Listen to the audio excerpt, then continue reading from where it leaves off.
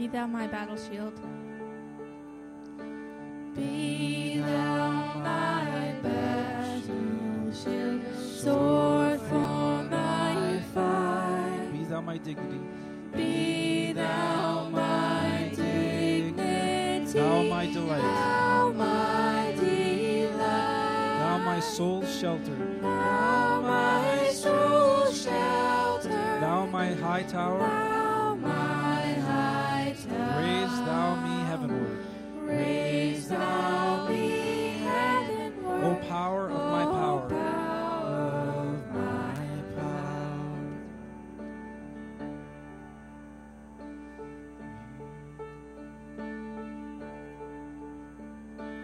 Riches I heed not, nor man's empty praise. Thou my inheritance, thou and always. Thou and thou only, first in my heart. My King of heaven, my treasure thou art.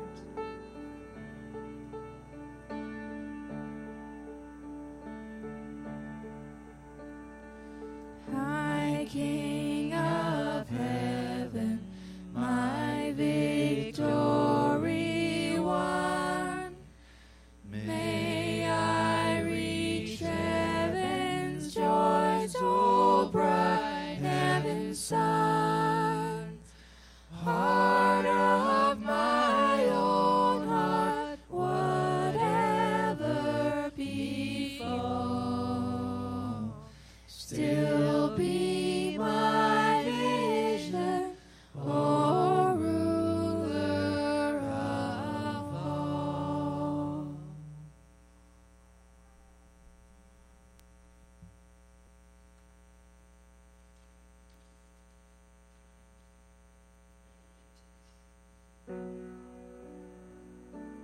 So you can feel free to stand up, to sit down, to move around.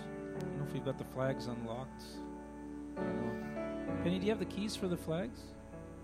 For the flags? For the flag drawer?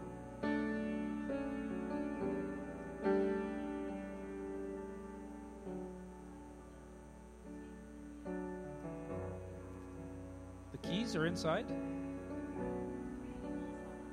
Okay. Hanging on the side.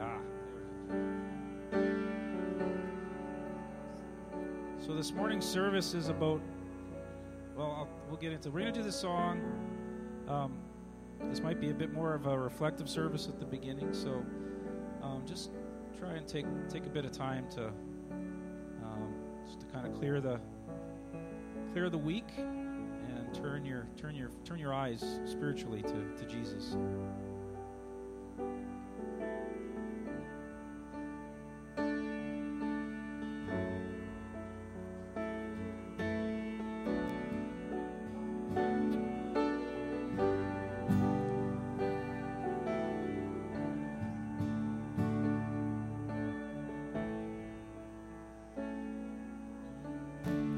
Come to join the song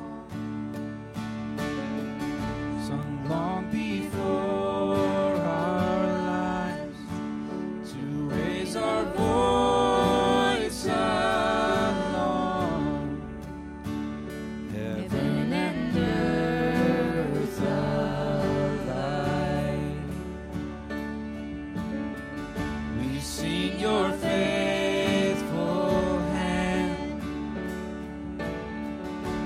mercy without end, the King who bled and died, a God who sacrificed,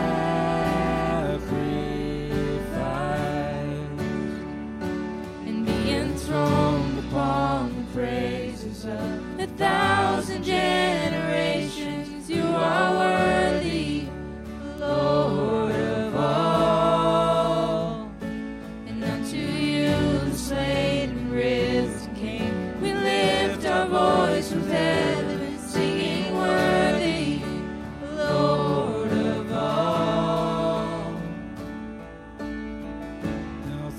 this life we lead, and on through eternity,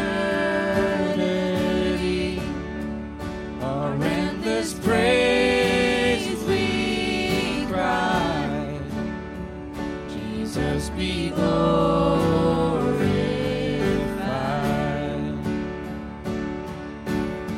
And on through this life we lead,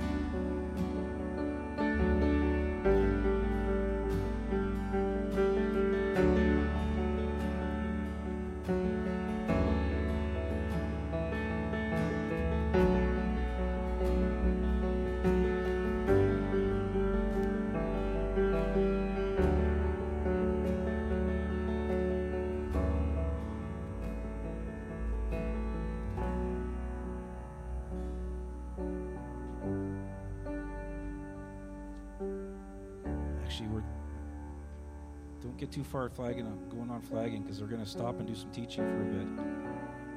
You'll have more of a chance, don't worry.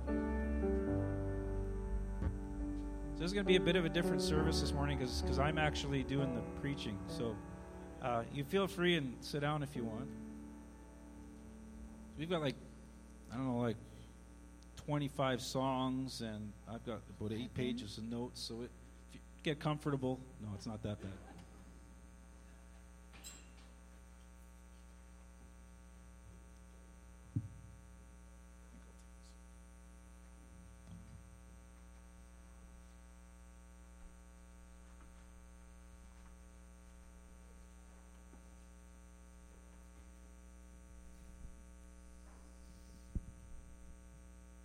So I don't have that many notes. I think I read through what I had yesterday to Kristen when we were getting ready in about 15 minutes. What was that?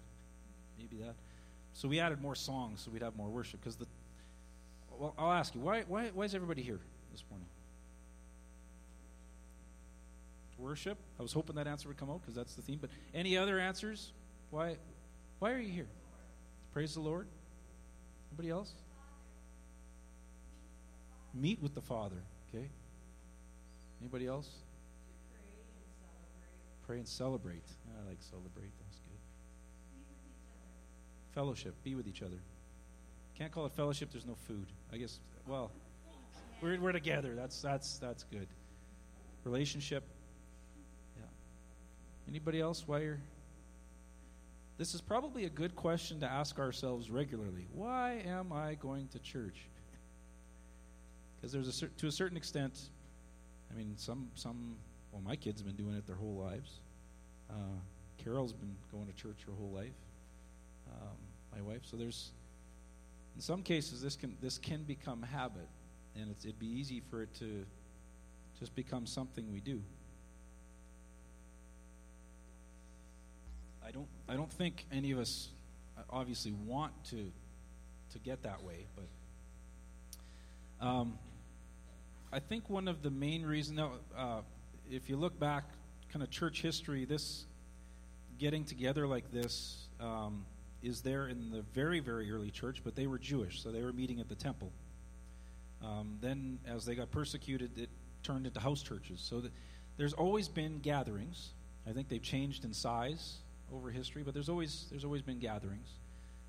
Do not forsake the fellowship of the believers, like coming together. And there's lots in the New Testament about coming together. But worship definitely is a theme that's there for the body, for the ecclesia. And it's definitely a theme throughout Scripture, even before there was a church. So you go back to Abraham's day, I mean, there was no gathering, there was no religion.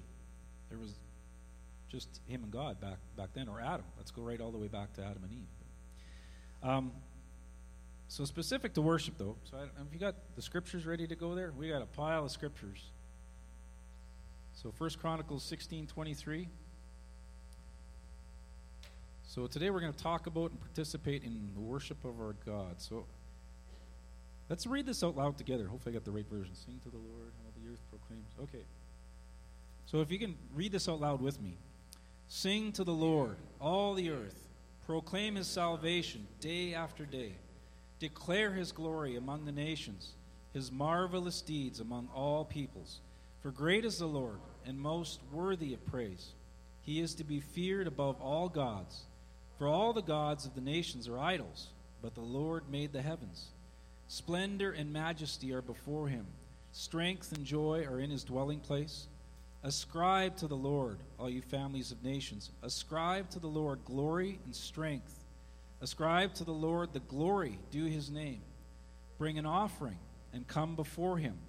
Worship the Lord in the splendor of his holiness. Tremble before him, all the earth. The world is firmly established, it cannot be moved. Let the heavens rejoice. Let the earth be glad.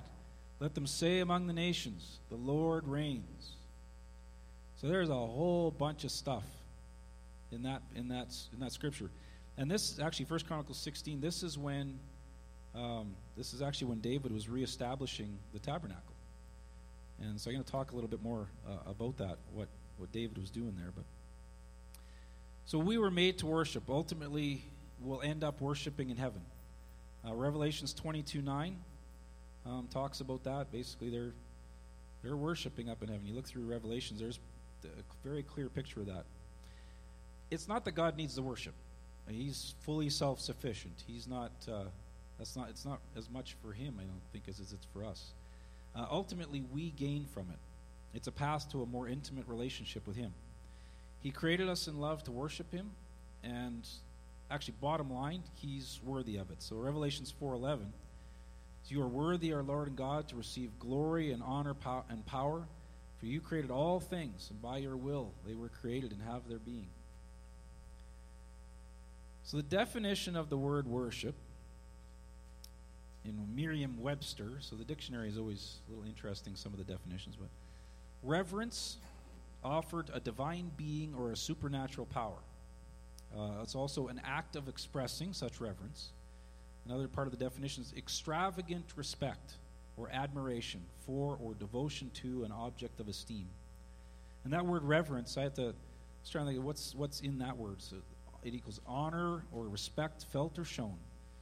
Deference or deference especially. Profound, adoring, awed respect. The word adoring really kind of sums it up. That's a very intimate word. So by definition then, worship is, this is my definition, the position of and any actions performed that express love, honor, adoration, and respect towards God the Father, the Son, and or the Holy Spirit. So I'd add that worship, it can come out of a conscious choice, and it also comes out of a spontaneous response to who he is. So there's definitely examples of both in Scripture. You know, when Gabriel shows up, and when Jacob is dealing with God, you're not quite sure if it's an angel or it's God. Either way, it's a representation of God, and these guys go down. So there's instant worship. I wouldn't say that was a conscious choice. When John goes up to whichever heaven it is in Revelations, he falls down, and then the angel says, "Get up! Don't worship me, worship God." And the angel's just he's just a creation of God's, but he's still that magnificent. He falls down and worship. So imagine what it's going to be like to actually be before God fully. In Scripture, there's a number of words that are translated into worship. I remember Dallas did that. He did a series, it was a couple years ago. There's like Barak, Halal, Shika, Tahila, Tada, and Yada. I forget what Yada was. This one. I think Tada was this one or something. And Zamar is to praise with the instruments. But worship includes so much more than singing as well. So there's a number of different words. If you try and do a word study on it, there's a lot. Worship of God has been there throughout creation. So all creation worships him, both heaven and earth. Nehemiah 9:6. You got that one? Isn't it nice? I got it all lined up for you, Penny? Ba-dum-bum. Okay. You alone are the Lord. You have made the heavens, the heaven of heavens with all their host, the earth and all that is on it, the seas and all that is in them. You give life to all of them, and the heavenly host bows down before you. So there's all of heaven worshiping God. And then Psalm 66:4. All the earth bows down to you. They sing praise to you. They sing the praises of your name. And then worship also continues on into eternity. Revelations 4:8-11 talks about worship going on day and night with the 24 elders, who actually represents us, the saints.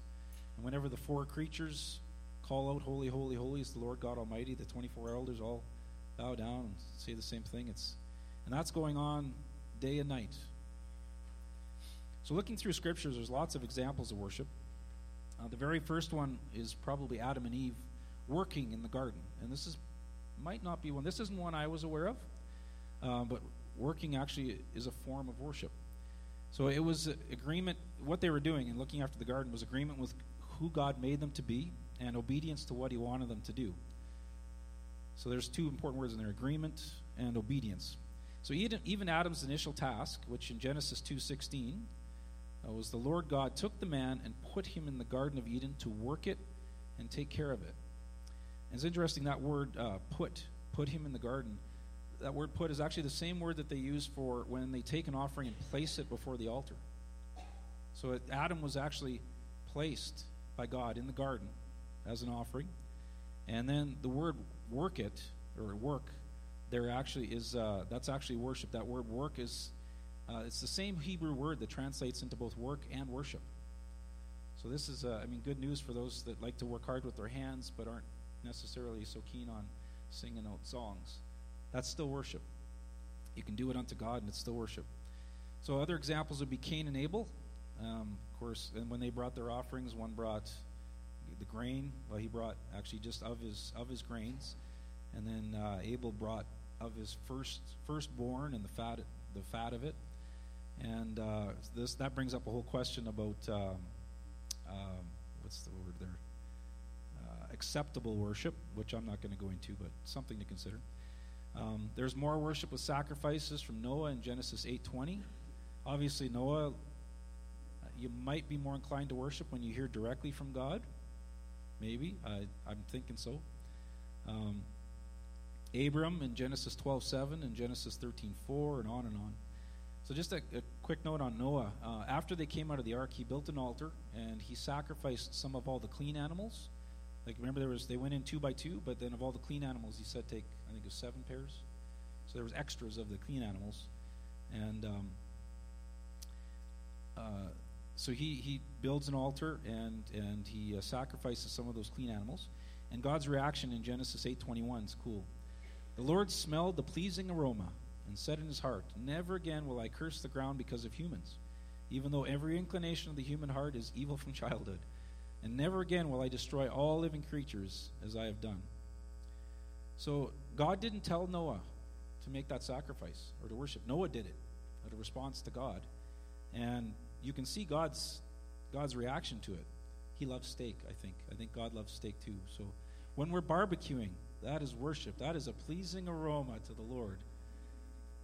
I was telling the kids last night, I think the reason why God had pigs as an unclean animal is because the scent of bacon he would have done anything probably for the scent of bacon. That's like the scent of heaven. So he opened things right up when he made pigs clean and we could start cooking bacon. Like he probably just, that's a sweet and pleasing aroma. So breakfast is worship in my mind. So later on in the Old Testament, the priests carried out the worship of God by offering sacrifices. So it got a lot more structured. The Lord gave really strict instructions for the whole process, kind of end to end. There were basically 2 kinds of sacrifices or offerings. There was sin offerings and thank offerings. So the sin offering, which required blood, there was a whole process for that and won't get into, but that's now been taken care of once and for all by Jesus. So that's Hebrews 10:10. Look at that. And by that will we have been made holy through the sacrifice of the body of Jesus Christ, once and for all. So we don't have to do the blood sacrifices anymore. Good on it, because that's kind of messy. The thank offerings, though, we get to continue on with. And all the more because of what Jesus has done for us. I think we have a lot more to be thankful for even than they did then. 1 Peter, and we get to do this as priests, because that was part of God's intention. So 1 Peter 2:5, you also, like living stones, are being built into a spiritual house to be a holy priesthood, offering spiritual sacrifices, acceptable to God through Jesus Christ. So this is now New Testament. These are New Testament scriptures. So we get to offer. We are priests, every one of you. If you know Jesus, you're a priest. You're part of the royal priesthood. And you get to offer spiritual sacrifices. So that's I'm not going to get into that as a whole topic, but that's what we get to do today. So our singing, our work, the sacrifice of our heart, our obedience, all those things, those are spiritual sacrifices. 1 Peter 2:9, but you are a chosen people, a royal priesthood, a holy nation, God's special possession, that you may declare the praises of him who called you out of darkness into his wonderful light. So this talks about our purpose being to praise and worship there as well. It's interesting, like trying to study worship, because in the Old Testament there's lots of references to worship, lots of them. The sacrifices, the bowing down, the altars. In the New Testament, you don't see it as nearly as explicitly. I'll get into that in a bit here, but in the Old Testament there was a rules-based pattern established for worship. people who stepped outside of those rules, anybody stepped outside of that was killed. So Leviticus 10:1 and 2, there was Nadab and Abihu, the sons. Did I say it? Abihu? They're the sons of Aaron, and they brought a strange fire before God, and he didn't like that, so he burned them up with his fire. So don't mess around with strange fire. I'm not sure what strange fire was. That's all Scripture says. Then in 2 Chronicles 26:16, Uzziah, he decided he was going to go into the temple and burn incense. And because he wasn't a priest, God dealt with him severely as well. You didn't mess around. In the Old Testament, you didn't mess around outside of the rules of worship, because even when they were moving the ark and the oxen stumbled, and Uriah, I think it was Uzzah, he reached out to steady it, which you think would be a good thing. No, that God didn't like that, so he struck him down, and David was pretty upset with that. So then along comes David, and he was a man after God's own heart. Scripture says that. He worshipped out of a relationship with God. So he broke a lot of the rules, and he got away with it. So what was different? Why did he get away with not doing it by the rules? He showed a pattern of worship that pointed to what it would be like when Jesus came and restored our relationship with God. So in the Old Testament, worship was more event-oriented. You can see that. That's why you can see it so clear in Scripture. It was events. They built an altar. They did this. In the New Testament, it's relationship-oriented. In the Old Testament, it was relationship-oriented for a few. So you can see Abraham, Noah, Moses, David. They walked with God. Enoch walked with God and then was no more. But in the New Testament, it's relationship-oriented for all of us. It's not these events, even though we get pulled into that. Our worship is all the time. It can be all the time, and it should be throughout the week. It shouldn't just be on Sunday mornings. John 4:23. Yet a time is coming and has now come. So this is Jesus talking to the Samaritan woman at the well. So he's yet a time is coming and has now come with him, with Jesus, when the true worshipers will worship the Father in the Spirit and in truth, for they are the kind of worshipers the Father seeks. In the Old Testament, they didn't talk about worshiping the Father. They worshipped Yahweh, the Lord, the big almighty God who was going to kill you if you didn't follow the rules for the worship. Now once Jesus has come, we worship our Father that we now know personally and we have access to. And that's like a night and day difference. And so we get to walk in what David got to walk. David walked in this ahead of time. He got to pull something from the future into his time because he was a man after God's own heart, because he sought God's face and he was in relationship with God. So God let him do that, which is cool. But when Jesus came and then did what he did, died on the cross, broke the curse for us, gave us that ability to have our sins forgiven by God, and now we've got access to God. And then he sent the Holy Spirit to enable that relationship with God and Jesus as well. Well, now we're in a completely different place to worship, because now we get to worship out of relationship.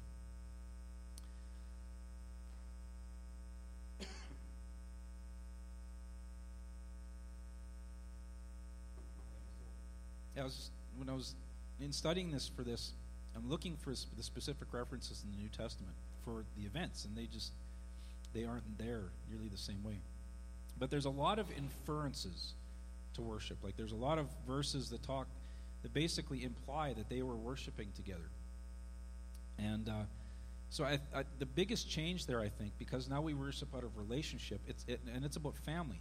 That was what God was trying to reestablish, was family.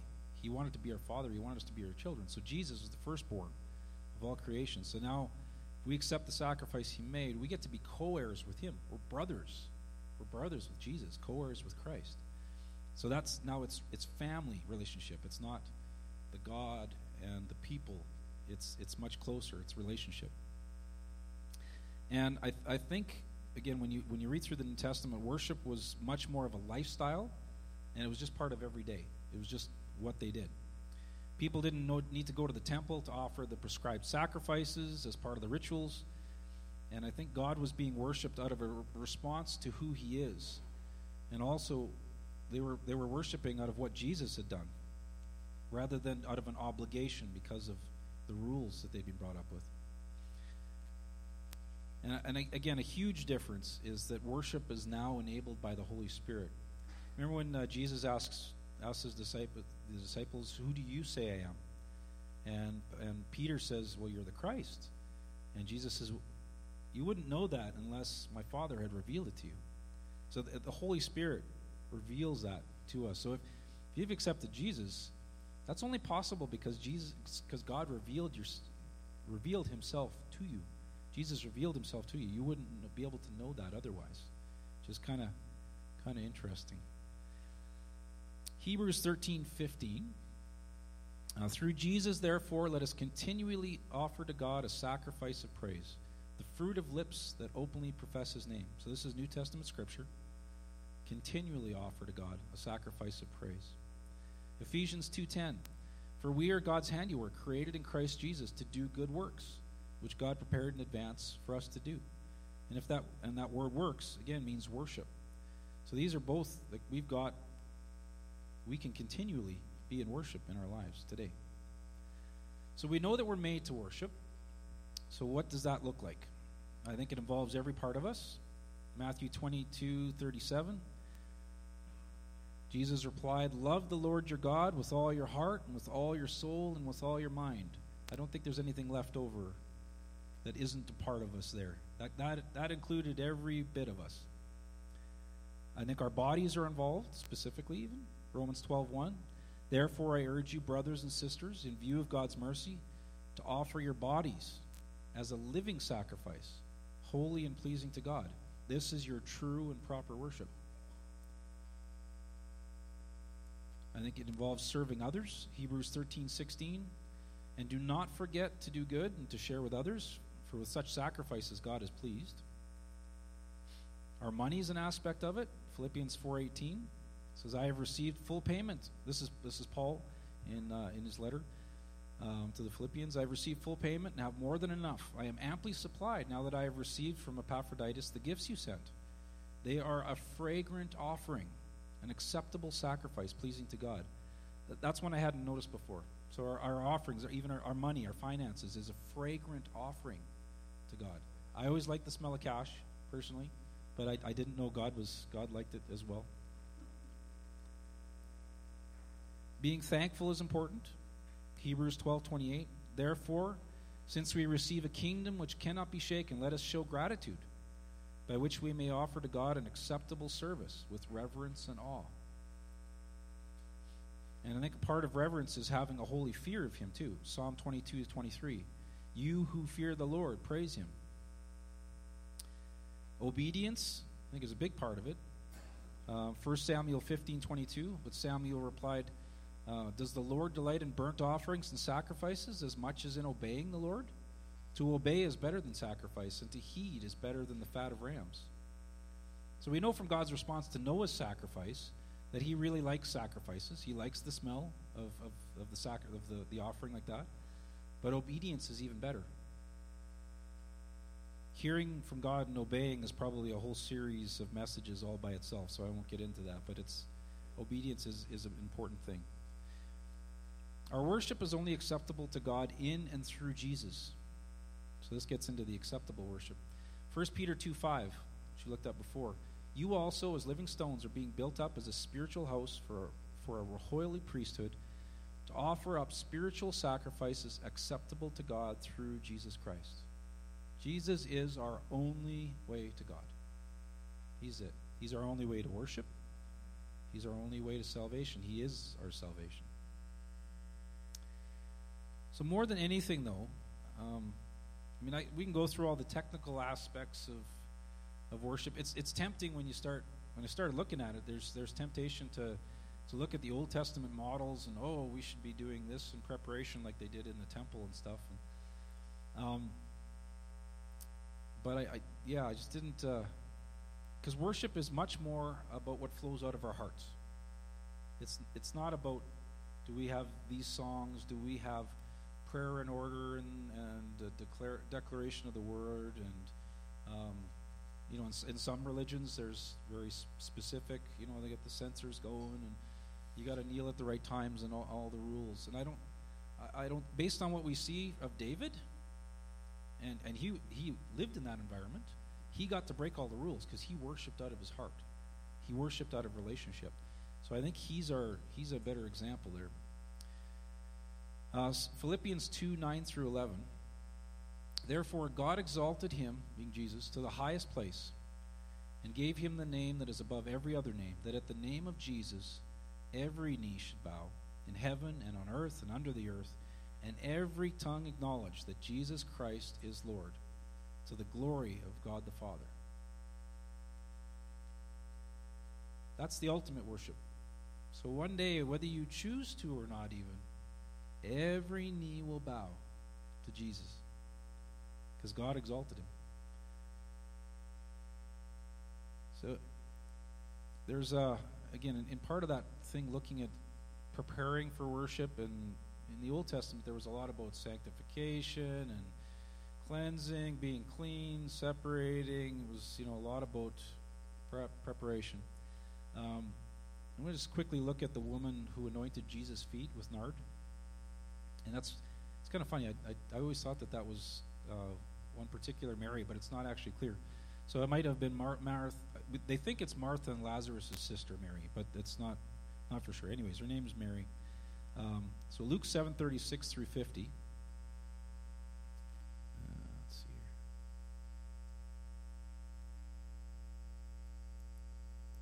So Jesus anointed by a sinful woman.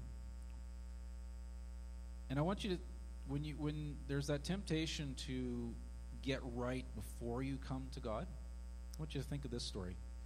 So when one of the Pharisees invited Jesus to have dinner with him, he went to the Pharisee's house, reclined at the table. He used to lie down at the tables back then, which is kind of comfortable, I think. A woman in that town who lived a sinful life learned that Jesus was eating at the Pharisee's house. So she came there with an alabaster jar of perfume. And I think that thing was worth a year's wages or something. Like it was a big deal. So she obviously had some money, some wealth to even get this thing. As she stood behind him at his feet weeping, she began to wet his feet with her tears. And if you can imagine, that's some serious weeping to get somebody's feet wet with tears. That's a lot of tears. Then she wiped them with her hair, kissed them, and poured perfume on his feet, which is an unbelievably intimate act. Has anybody washed somebody else's feet as an adult? Anybody ever done that? That's crazy intimate. It's uncomfortable intimate. And so here she is crying on his feet, drying them with her hair, and then anointing them with the perfume. When the Pharisees who invited him saw this, he said to himself, if this man were a prophet, he would know who is touching him and what kind of woman she is, that she is a sinner. So Jesus answered him, Simon, I have something to tell you. Tell me, teacher, he says. 2 people owed money to a certain moneylender. One owed him 500 denarii, the other 50. Neither of them had the money to pay him back. So he forgave the debts of both. Now which of them will love him more? Simon replied, I suppose the one who had the bigger debt forgiven. You have judged correctly, Jesus said. Then he turned toward the woman and said to Simon, you see this woman? I came into your house. You did not give me any water for my feet, but she wet my feet with her tears and wiped them with her hair. You did not give me a kiss, but this woman from the time I entered has not stopped kissing my feet. You did not put oil on my head, but she has poured perfume on my feet. Therefore I tell you, her many sins have been forgiven, as her great love has shown. But whoever has been forgiven little loves little. And then Jesus says to her, your sins are forgiven. Of course, everybody's like, what? Who is this who even forgives sins? And then he says to the woman, your faith has saved you. Go in peace. So, did she do any preparation to cleanse her heart or do the sacrifices before she came to worship Jesus?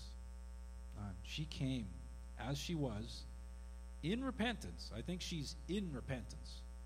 And to repent means to turn your thinking, to turn to God. It doesn't just mean to stop doing the sinful stuff. It means to turn to God, to change your way of thinking.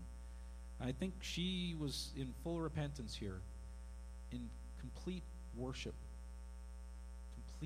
to Jesus. And Jesus accepted that totally. She didn't come for forgiveness. She didn't come to, she came to meet with Jesus, definitely. She definitely came to meet with him, but she didn't come for any of the things that, we often think about coming to worship for. She just came to worship the person of Jesus Christ because he's worthy. And that one spoke to me quite a bit when I read that. I don't think that we can worship Jesus that way without a revelation of who he is.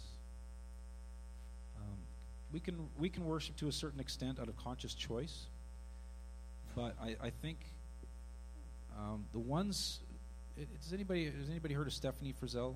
Stephanie Frizzell Gretzinger. She's the singer at Bethel.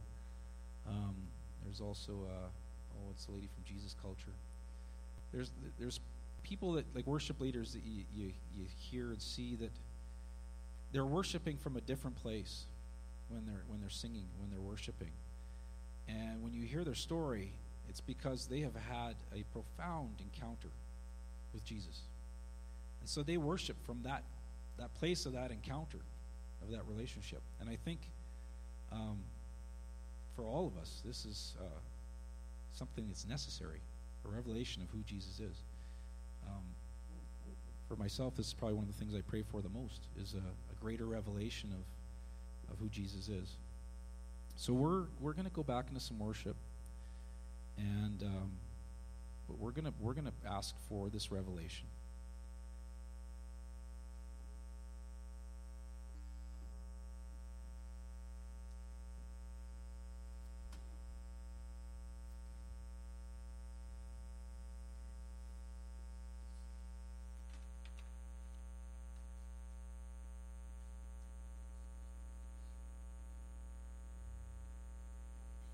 So, kind of in light of all this stuff about worship, what I'm hoping happens for us this morning is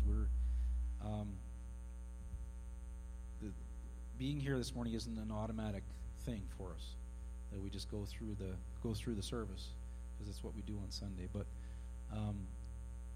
there's Bill Johnson. He talks about in his worship, he turns his adoration to Jesus. He turns his adoration to God, and God meets him in that.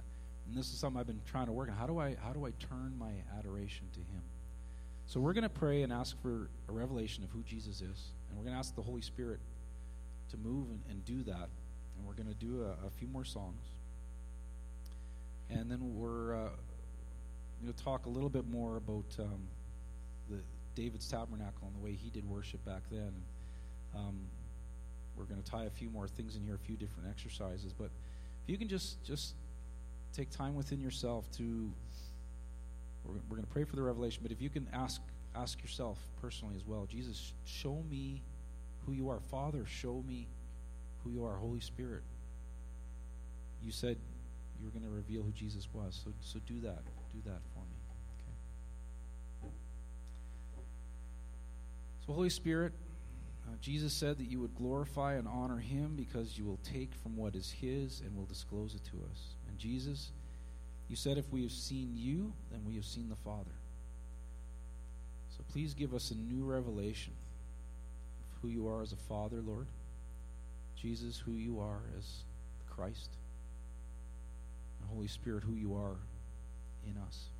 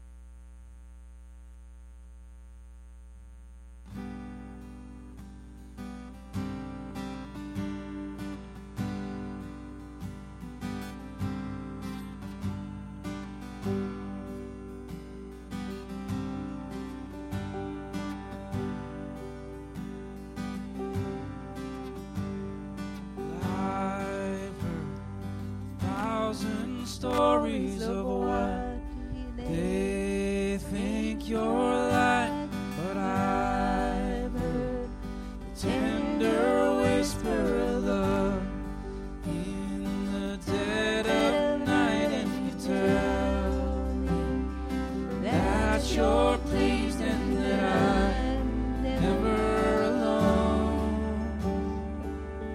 You're a good, good Father. It's who you are. It's who you are. It's who you are.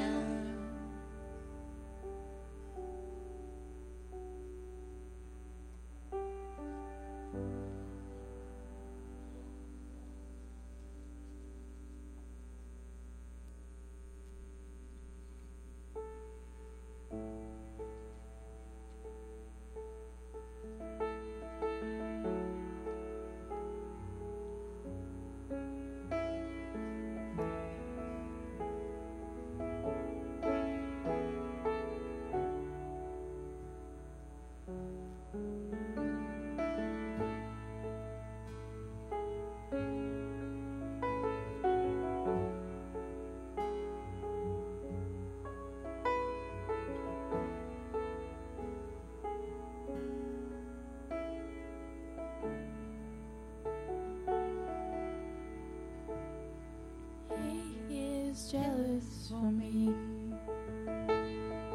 Love's like a hurricane, I am a tree, bending beneath the weight of his wind and mercy.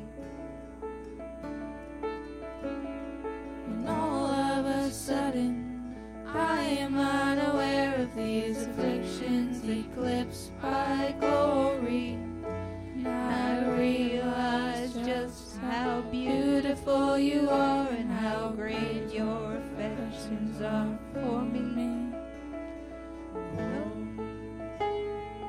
How he loves us so. Oh, how he loves us. How he loves us so.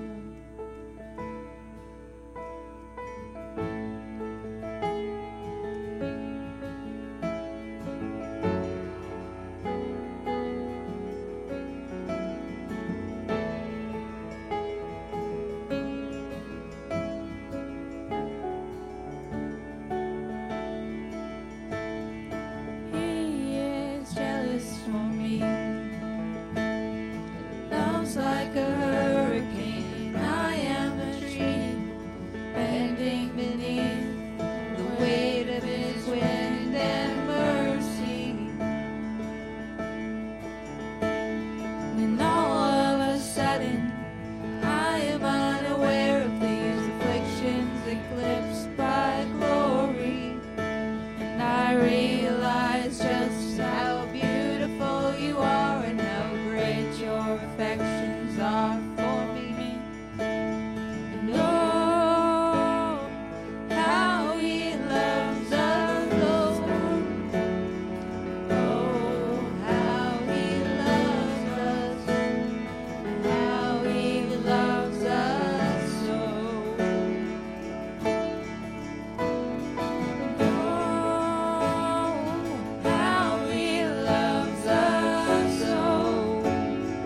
Oh, how he loves us.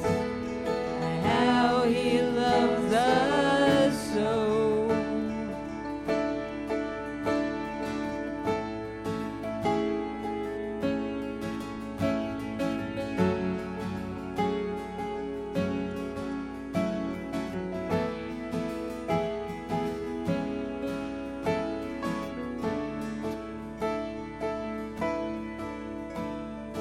We are his portion and he is our prize, drawn to redemption by the grace in his eyes. And if grace is an ocean, we're all sinking.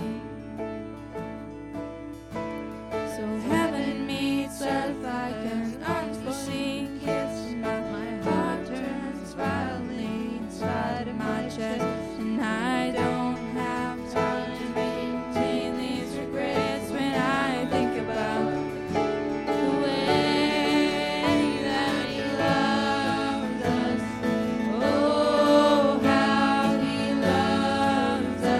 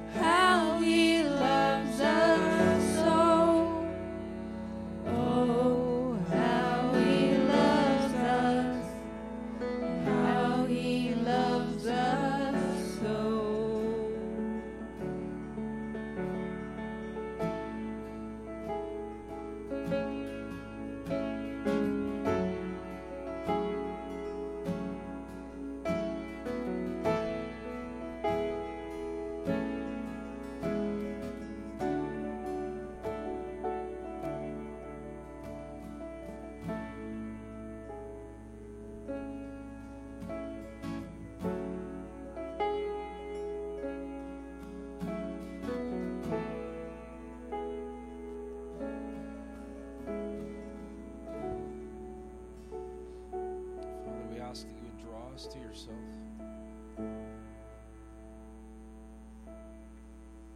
You could continue that we with unveiled faces. Scripture says we turn our face and the veil is removed. So, Father, we turn our face to you this morning so that we with unveiled faces can see you for who you are. In Jesus' name.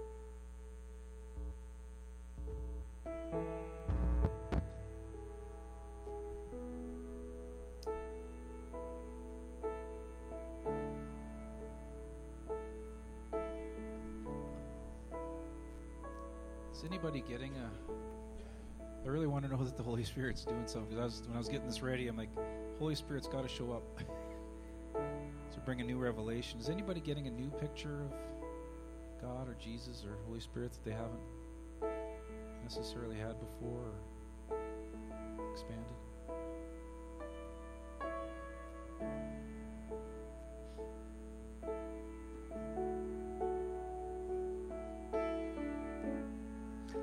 I won't.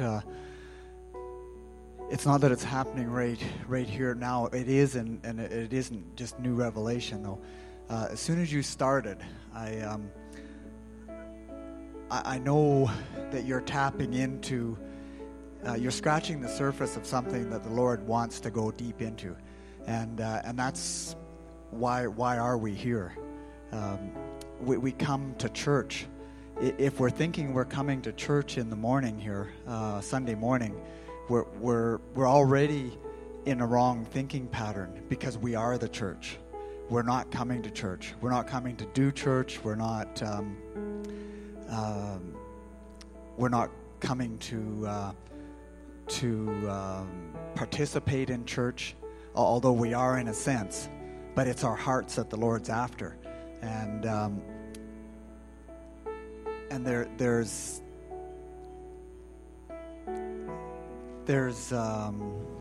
information, or people are starting to dig into this.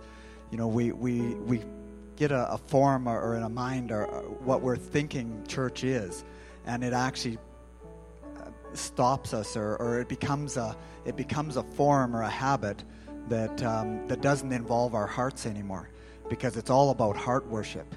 It's all about recognizing who God is, and who the extent of His mercy and love for us. On the way into town this morning, or not this morning, a few mornings ago, there was an individual talking on the radio, and he was talking about a seminar he'd put on, and somebody asked him, how can a loving God allow bad things to happen in the world? And this person putting on the seminar said, or the teaching said you're asking. He said, I won't answer that question. And the guy asked why, and he says you're asking the wrong question. And he said, if you want to ask the right question, which gets us into the right mindset and gets us thinking along the right direction, he said the question should be, how can a loving, holy, righteous God who is all-powerful not strike us dead in our sleep because of the sin that we were involved in the day before? And it's His mercy that has brought us into the kingdom. It's His mercy that allows us to participate in relationship with Him. And apart from His love and mercy, we can't enter into relationship with Him. But when you get somebody like King David, whose heart is so engaged with the Lord and in his relationship with the Lord, that's why he can go above the rules that were set in place back in the Old Testament, because he had a heart after God's own heart, and that's really what God's after for us. It's really not our money. It's really not our time here, our singing. It's all of that is involved in worship, but it's our hearts that we're after. If we're just doing that because it's a religious thing that we're performing to be acceptable to the Lord and to come into His presence, we've got it backwards. It's all about His mercy and love, which enables us to come in as unholy, sinful people, come into His presence and enter into relationship with Him. Some of that stuff was on my heart, and I didn't know where to get it. So hopefully I didn't sidetrack you too much from what you're... Well, that's good. Anyway, I think what you're doing is just scratching the surface of where the Lord wants to take us as a body of believers, as the church. So as we were singing the song, "Oh, How He Loves Us," I just, first of all, I just felt this wave, like when love comes like a hurricane, just this wave of God's love just sweep over and us bending in it like the trees, but not ending here in this building, not with this group of people, but all through Vegreville. And in the next second, this church was full. And it flooded out into the fields. That field out back was full of people. And it reminded me of a vision that I had years and years ago in this church where I was standing in the back of the field. There was only a few around standing or sitting around. And then the next week I came and the field was full. And how he loves us. He loves each and every one of us, and he's drawing us in, and he's going to draw in Vegreville. And it's not just to this church, it's to him. That's what I was getting. Anybody else get a further picture of... I'm going to trust that he's going to keep working on all of us this week.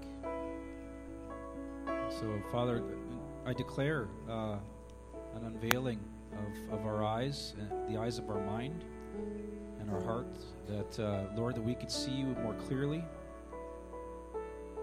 That you just give us more and more and more of who you are, a picture of who you are, Lord.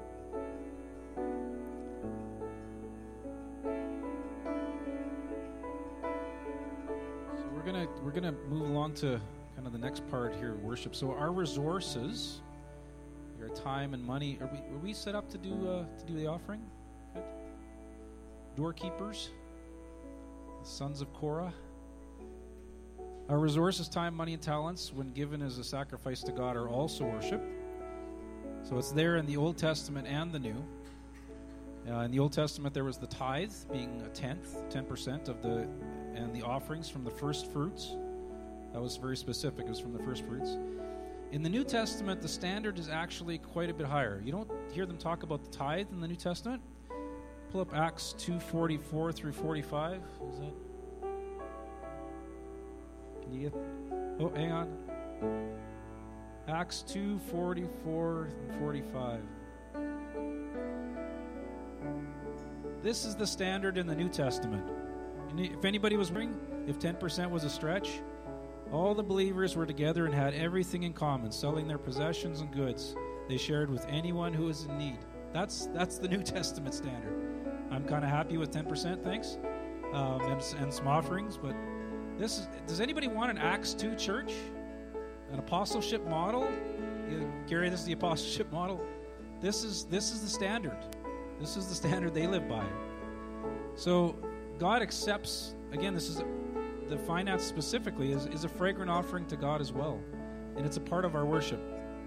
Acts 4:34 and 35. There was another one, that there were no needy persons among them, for from time to time those who owned land or houses sold them, brought the money from the sales, and put it at the apostles' feet, and it was distributed to anyone who had need. Relax. It's okay. We're not asking you to go and sell your property. God wants us to give what we've decided in our hearts to give. 2 Corinthians 9:7. He loves a cheerful giver. So you're okay. You can just give what you've decided in your heart to give. You don't have to step up at that. So can we pull up the offering reading? We'll do that together.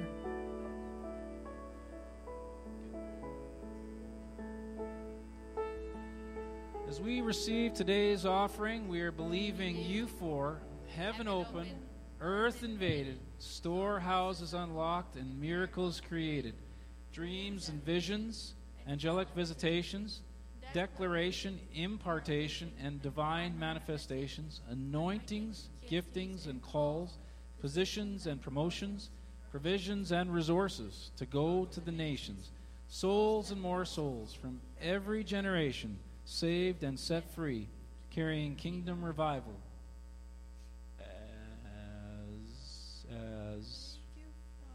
Thank you, Father, that as I join my value system to yours, you will shower favor, blessing, and increase upon me, so I have more than enough to co-labor with heaven to see Jesus get his full reward Hallelujah. So you can celebrate with joy as you put your finances in there. That's, again, more worship. Just going to keep going here. So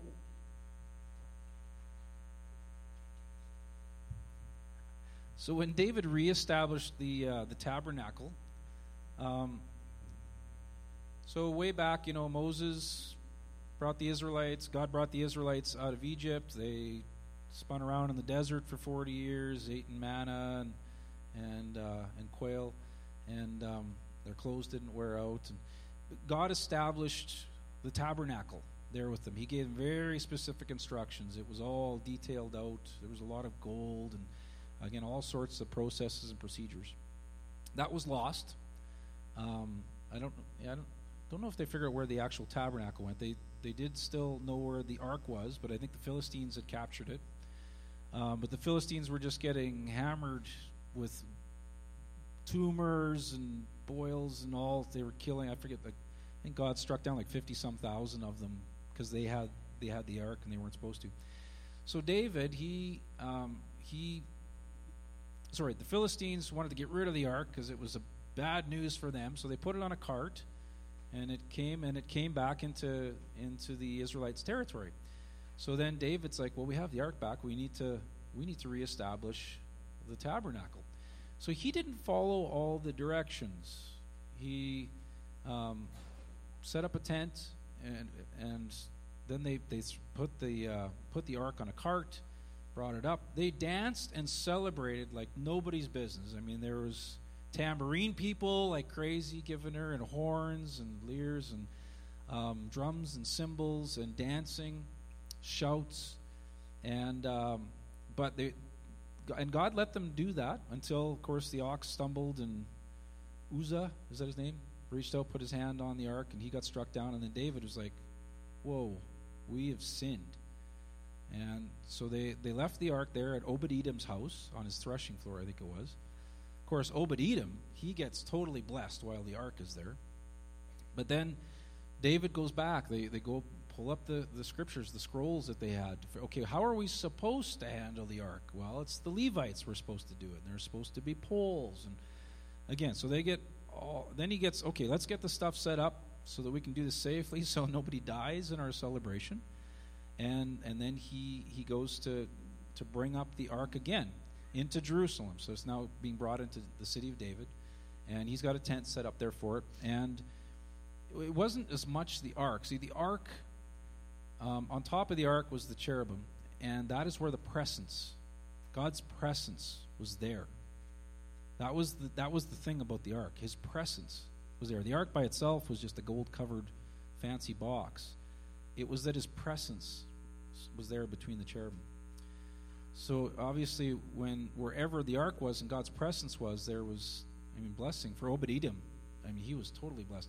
To the point that when they brought the ark from Obed-Edom's house up to Jerusalem, Obed-Edom's like, I want to go with it.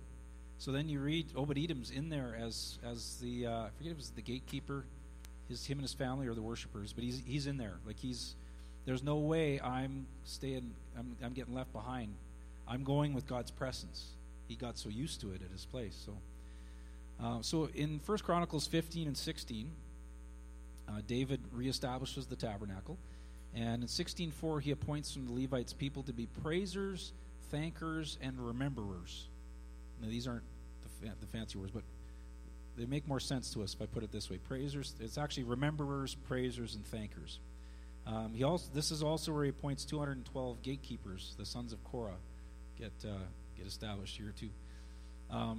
In Amos, and there's so this is where he reestablishes worship. It goes on 24/7 for 33 years, I think, actually. So it's the same as the life of Christ, the length of time. So all the Levites get set up in their order so that they can worship all the time, 24/7.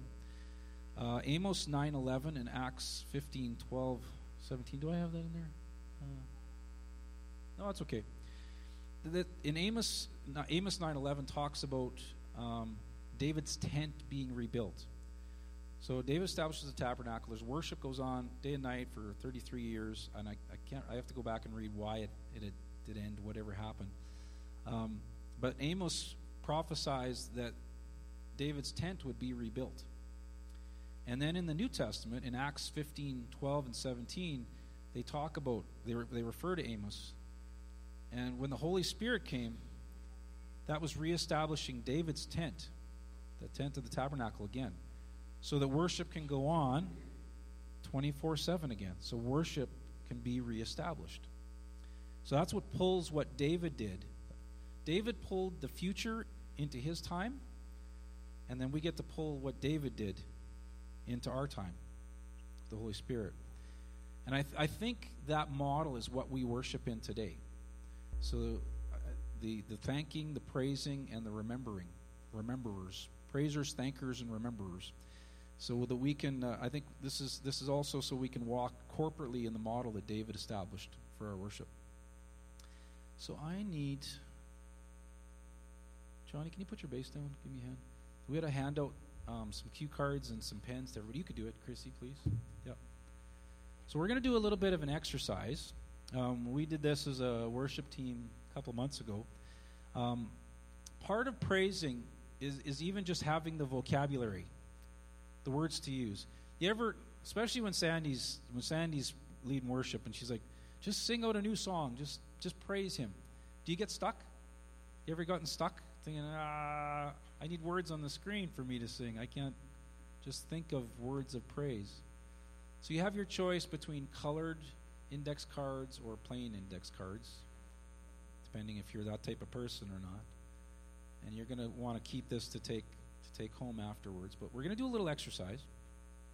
What I want you to do is on the one side, so this is part of your praising, thanking, and then communion, we're going to do the remembering here. But thanking ends up going into remembering as well, because you're usually remembering something and that's what you're thankful for.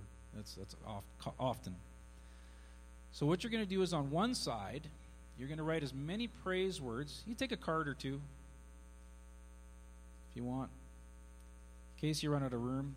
I remember when we did this worship team, Jack he wrote down like 42 praise words. He doubled up on everybody. They were just rolling. So you want to write as many praise words on the front as you can. So the names of God work, names of Jesus, his attributes, his promises. And basically what you're thinking of is, Lord, I praise you for who you are. I praise you because you are the King of Kings. You are the Lord of Lords. You are mighty. You are all-powerful. You have all authority. You're my brother. You love me. Father, I thank you because you are my Father. I thank you because, I praise you for being above all. And then on the back, that's where you're going to write thanks. So, Father, I thank you for accepting me. I thank you for sending Jesus. I thank you for anything that you want to thank him for.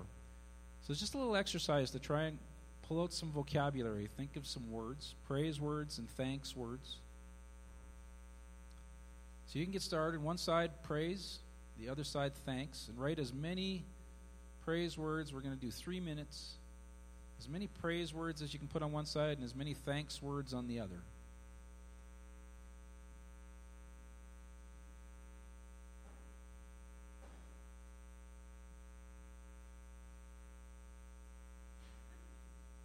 And you get a free pen out of the deal, I think. Or did you take all the pens?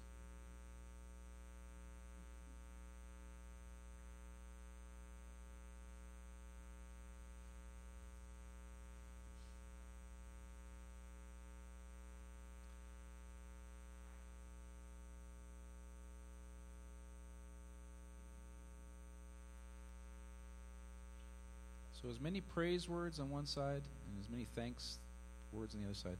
His promises, thank him for his promises. There's all sorts of promises. You can thank him for things personally. Thank you for your health. Thank you, Father, for my family.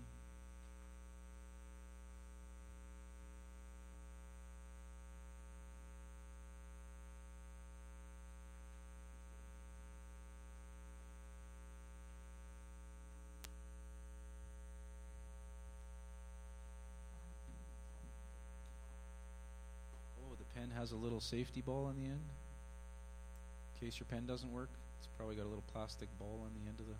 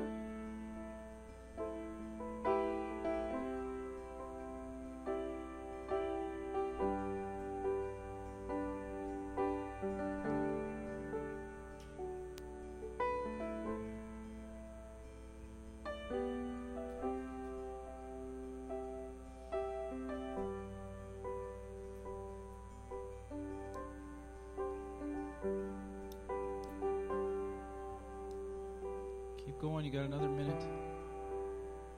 As many praise words, thanks words.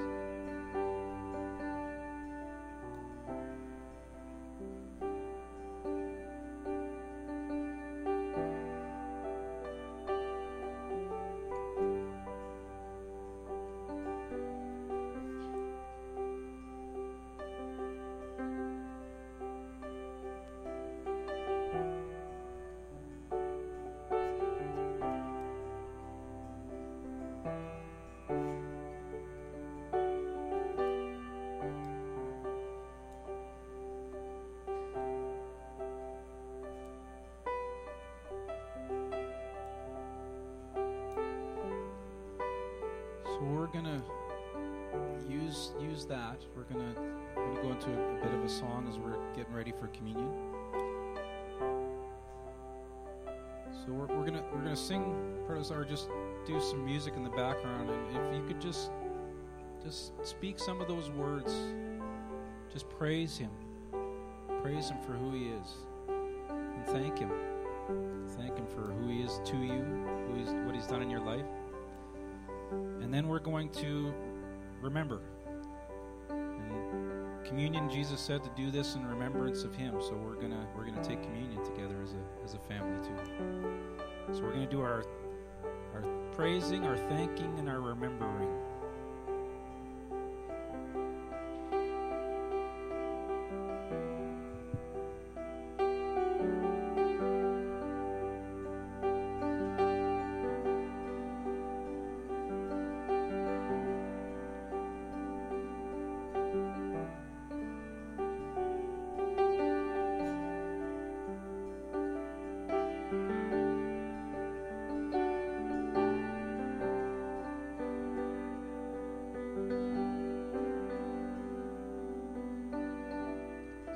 Just speak out your praise to Him.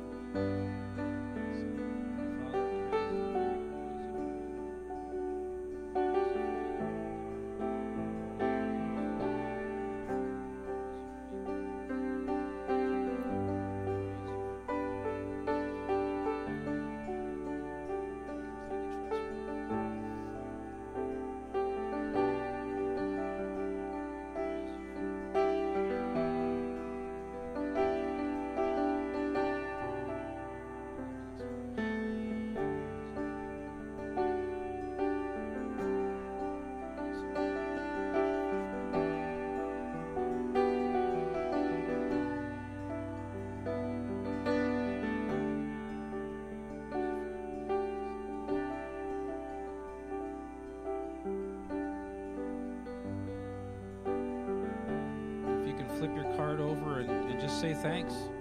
Just speak your thanks out loud to him. You can just whisper. You don't have to yell it, but just speak it out. Speak your thanks.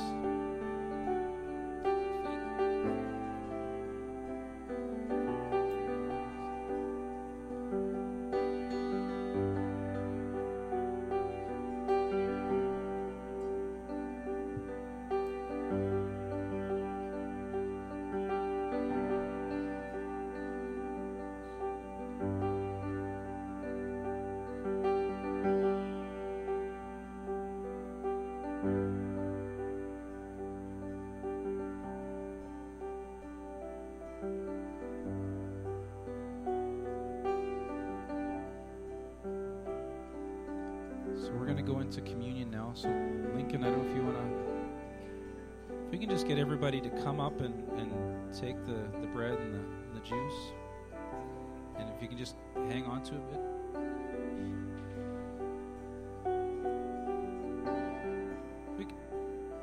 We can just all take it.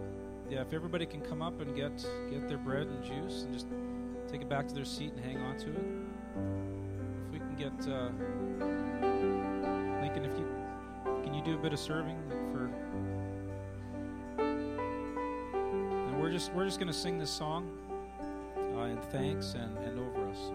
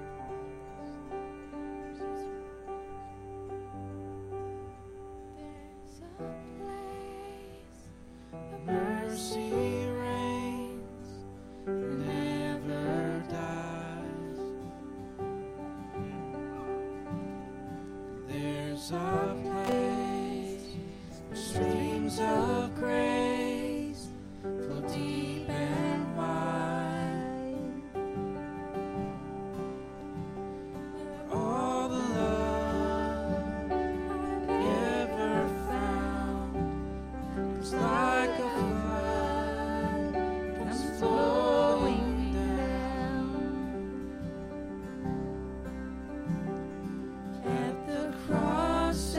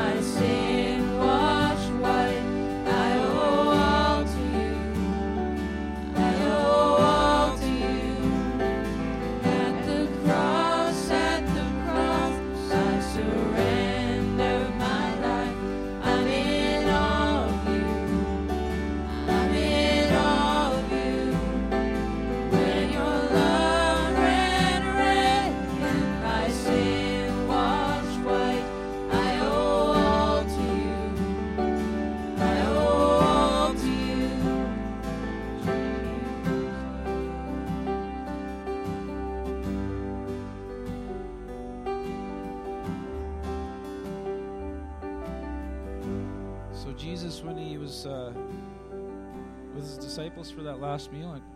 You got the scriptures there, Lincoln?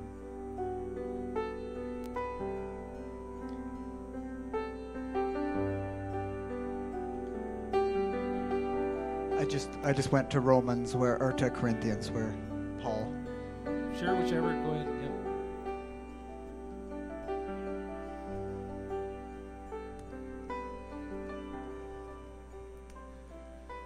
For I received from the Lord that which I also delivered to you, that the Lord Jesus, on the night in which he was betrayed, took bread.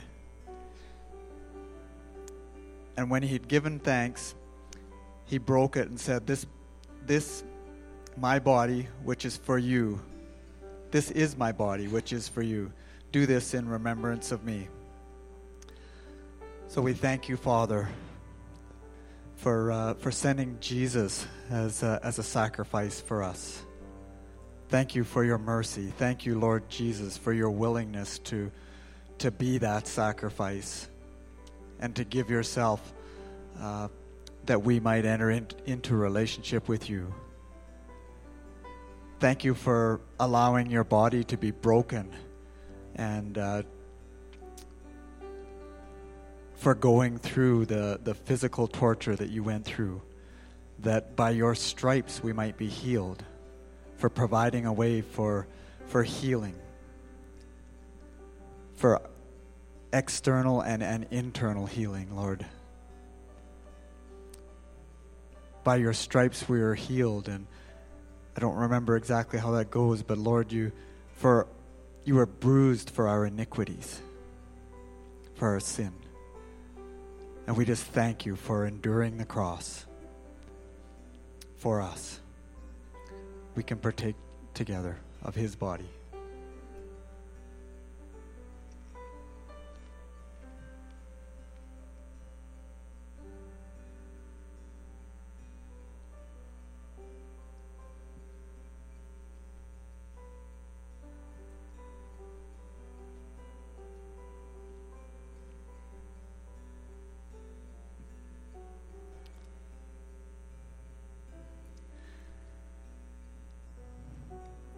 In the same manner, he took the cup also after supper, saying, This cup is the new covenant in my blood.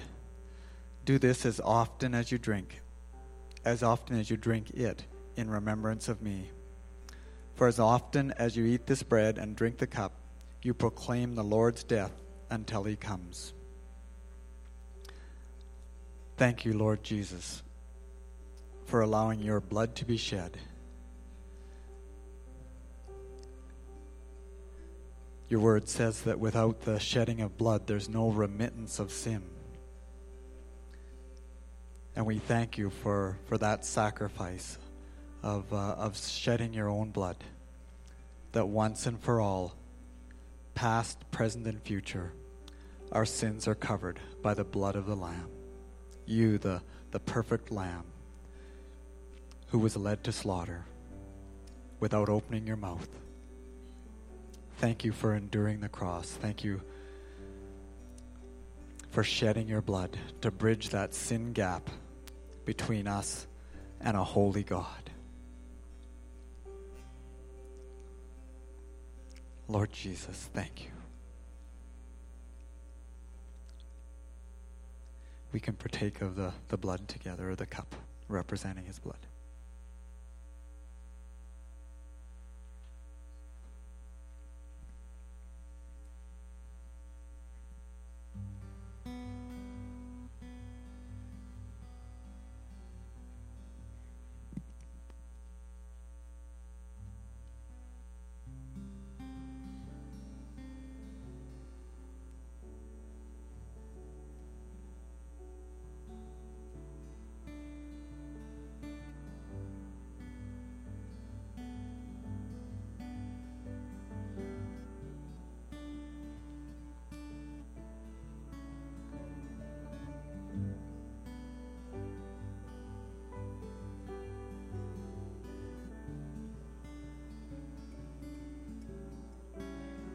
Things have passed away.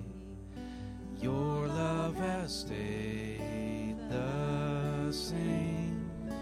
Your constant grace remains the cornerstone.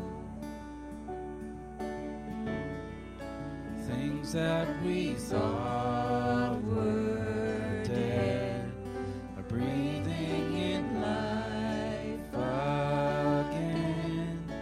You cause your sun to shine on darkest night.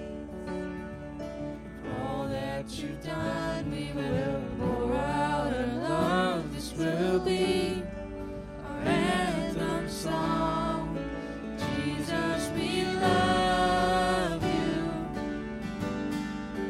Oh, how we love you. You are the one our hearts adore. Hopeless have found their hope. The orphans now have a home. All that was lost has found its place in you. You lift our weary head. You make us strong instead. You took these rags and made us beautiful. For all that you've done, we will pour out our love. This will be our anthem song. Jesus, we love you.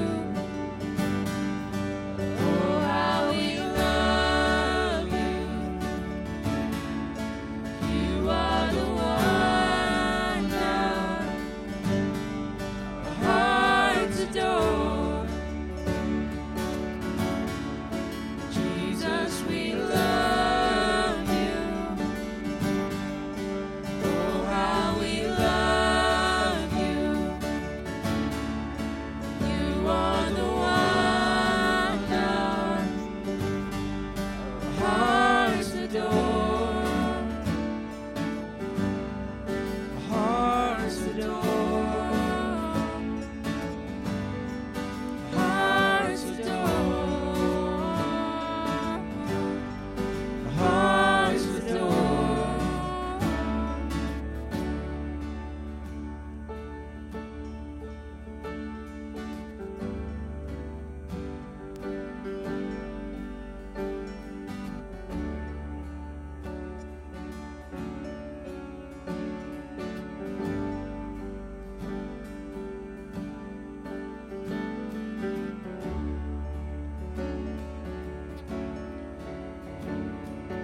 Our affection, our devotion, poured out on the feet of Jesus. Our affection, our devotion, poured out on the feet of Jesus. Our affection, our devotion, poured out on the feet of Jesus. Our affection, our devotion, poured out on the feet of Jesus. We love you.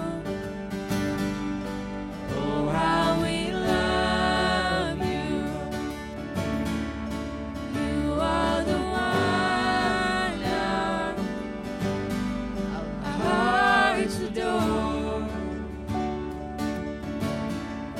Jesus, we love you. Oh, how we love you. You are the one our hearts adore. Hearts adore. Hearts adore.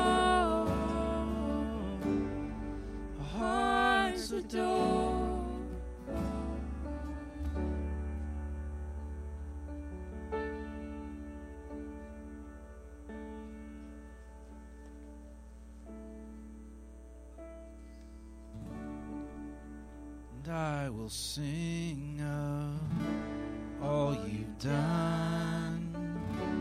I'll remember how far you carried me from beginning till the end. You are faithful, faithful to the end. Heaven spun creations, His pride and adoration, treasures woven by His love.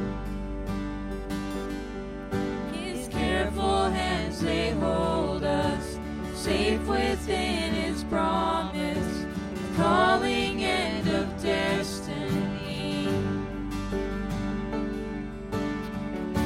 And I will sing of all you've done, and I'll remember how far you carried me from beginning to the end. You are faithful, faithful to the end. Father's heart that's for me, a never-ending story of love that's always chasing me. His kindness overwhelming, His hope for me unending. He's never given up on me. And I will sing of all you've done, and I'll remember how far you carried me from beginning till the end. You are faithful, faithful to the end. Until the end. Until the end. Oh, until the end.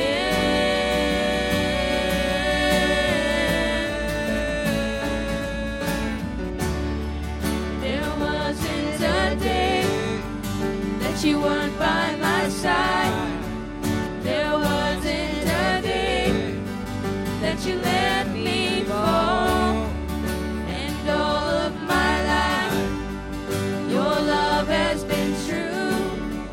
And with all of my life, I will worship you. There wasn't a day that you weren't by my side.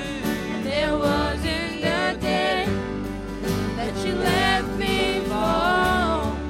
And all of my life, your love has been true. And with all of my life, I will worship you. I will worship you. Worship.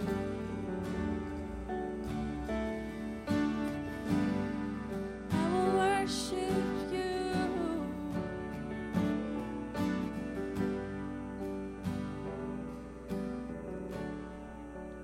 Won't be a day that you're not by my side. There won't be a day that you let me fall. And all of my life, your love will be true. And with all of our lives, we will worship you. Worship.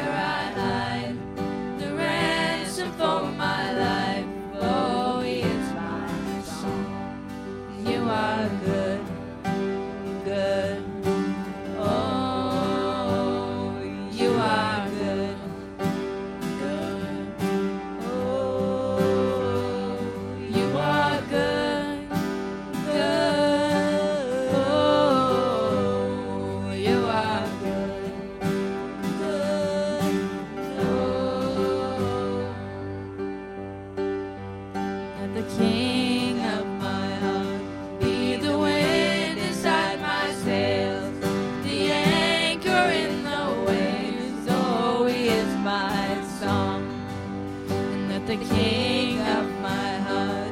Be the fire inside my veins, oh, the echo of my days. Oh, he is my song, and you are good, good. Oh, you are good, good. Oh, you are good, good. Oh, you are good, good.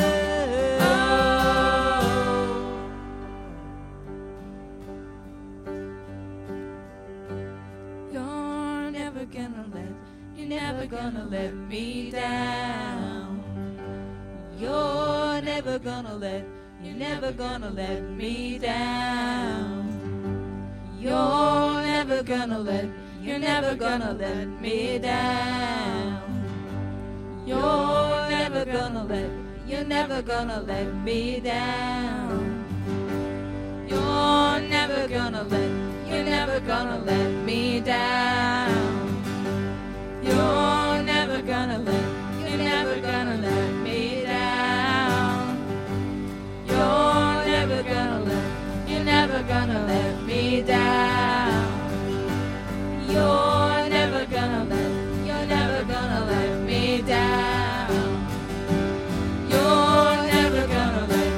never gonna let me down. You're never gonna let me down. You're never gonna let me down.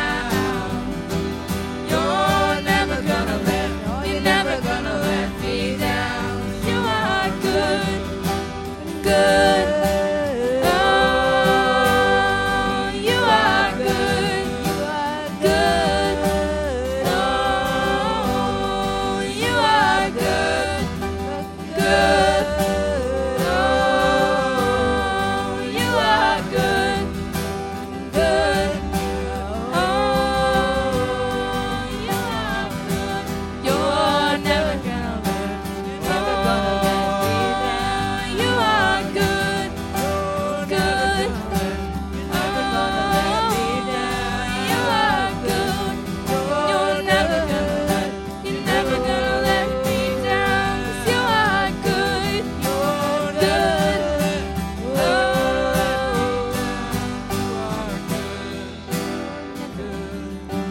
Oh, you are good, good.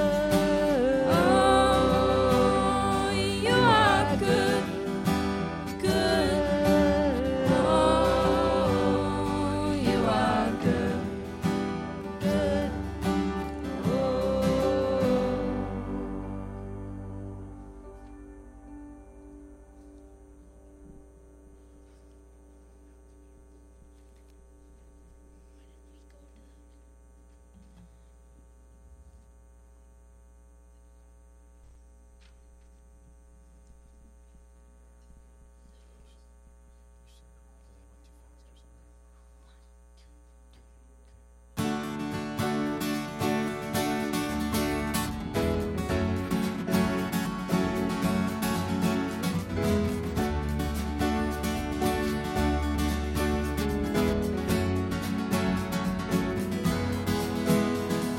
Nothing can tear us from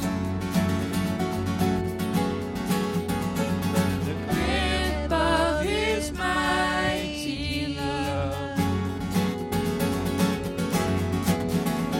We've only glimpsed His vast affection, heard whispers of His heart and passion. It's pouring out. Of His deep, of His wide, and it covers us. Of His fierce, of His strong, and it's furious. Of His sweet, of His wild, and it's waking hearts light. The Father loves and sends His Son. The Son lays down His life for all. lavishes His love upon us. He calls us now His sons and daughters. He's reaching out. His love is deep, His love is wide, and it covers us. His love is fierce, His love is strong, it is furious. His love is sweet, His love is wild, and it's waking hearts to life. His love is deep, His love is wide, and it covers us. His love is fierce, His love is strong, it is furious. His love is sweet, His love is wild, and it's waking hearts to life. It's waking hearts to life. It's waking hearts to life. Oh, oh, oh, love is deep, your love is wide, and it covers us. His love is fierce, your love is strong, it is furious. Your love is sweet, your love is wild, and it's waking hearts to life. Oh, your love is deep, your love is wide, and it covers us. Your love is fierce, your love is strong, it is furious. Your love is sweet, your love is wild, and it's waking hearts to life. Oh, your love is deep, your love is wide, and it covers us. Your love is fierce, your love is strong, it is furious. Your love is sweet, your love is wild, and it's waking hearts to life.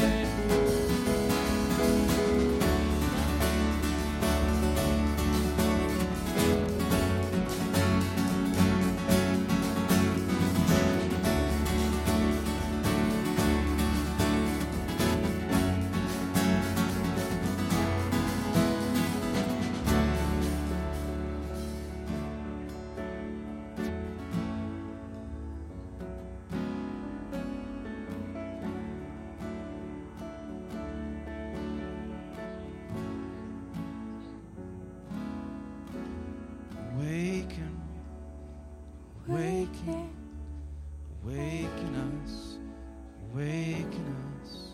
Please wake us, Lord. Awaken hearts to life, hearts to life, hearts to life.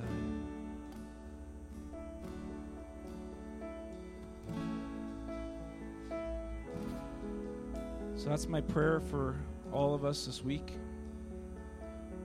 God would awaken our hearts to life in Him. That you'd get a greater revelation of who He is. That worship would be able to just pour out of all of our hearts. Not just here Sunday mornings, but all week in all that we do.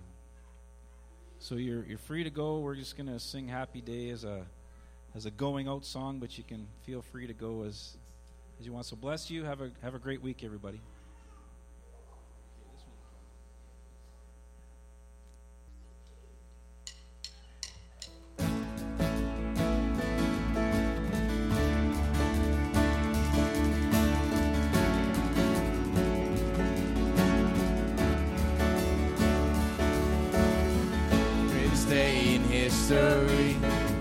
Death is beaten, you have rescued me. Sing it out, Jesus is alive. The empty cross, the empty grave, life eternal, you have won the day. Shout it out, Jesus is alive. He's alive. And oh, happy day, happy day. Wash my sin away. Oh, happy day, happy day. I'll never be the same. Forever I am changed.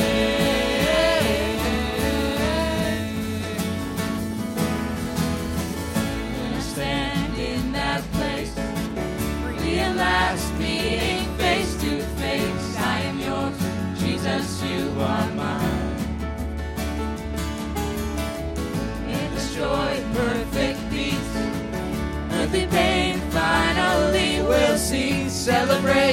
Jesus is alive. He's alive. And oh, happy day, happy day. You wash my sin away. Oh, happy day, happy day. I'll never be the same. And oh, happy day, happy day. You wash my sin away. Oh, happy day, happy day. I'll never be the same. Forever I am changed.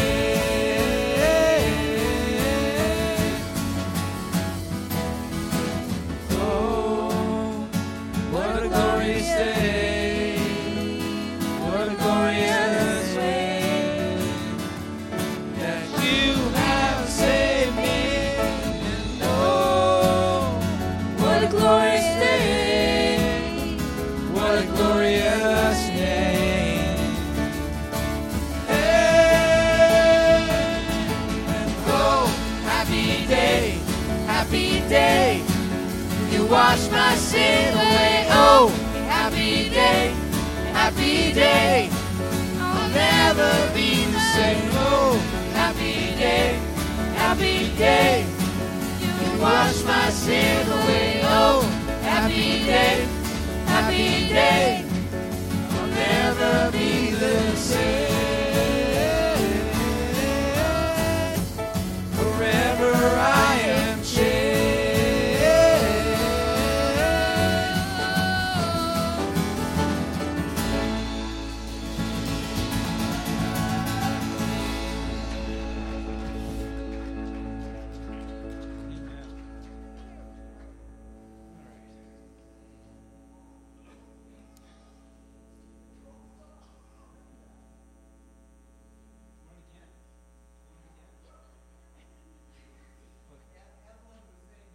Oh, okay. Chris put on the headphones, though, so I wasn't sure. All right, so be blessed. Have a great week, everyone.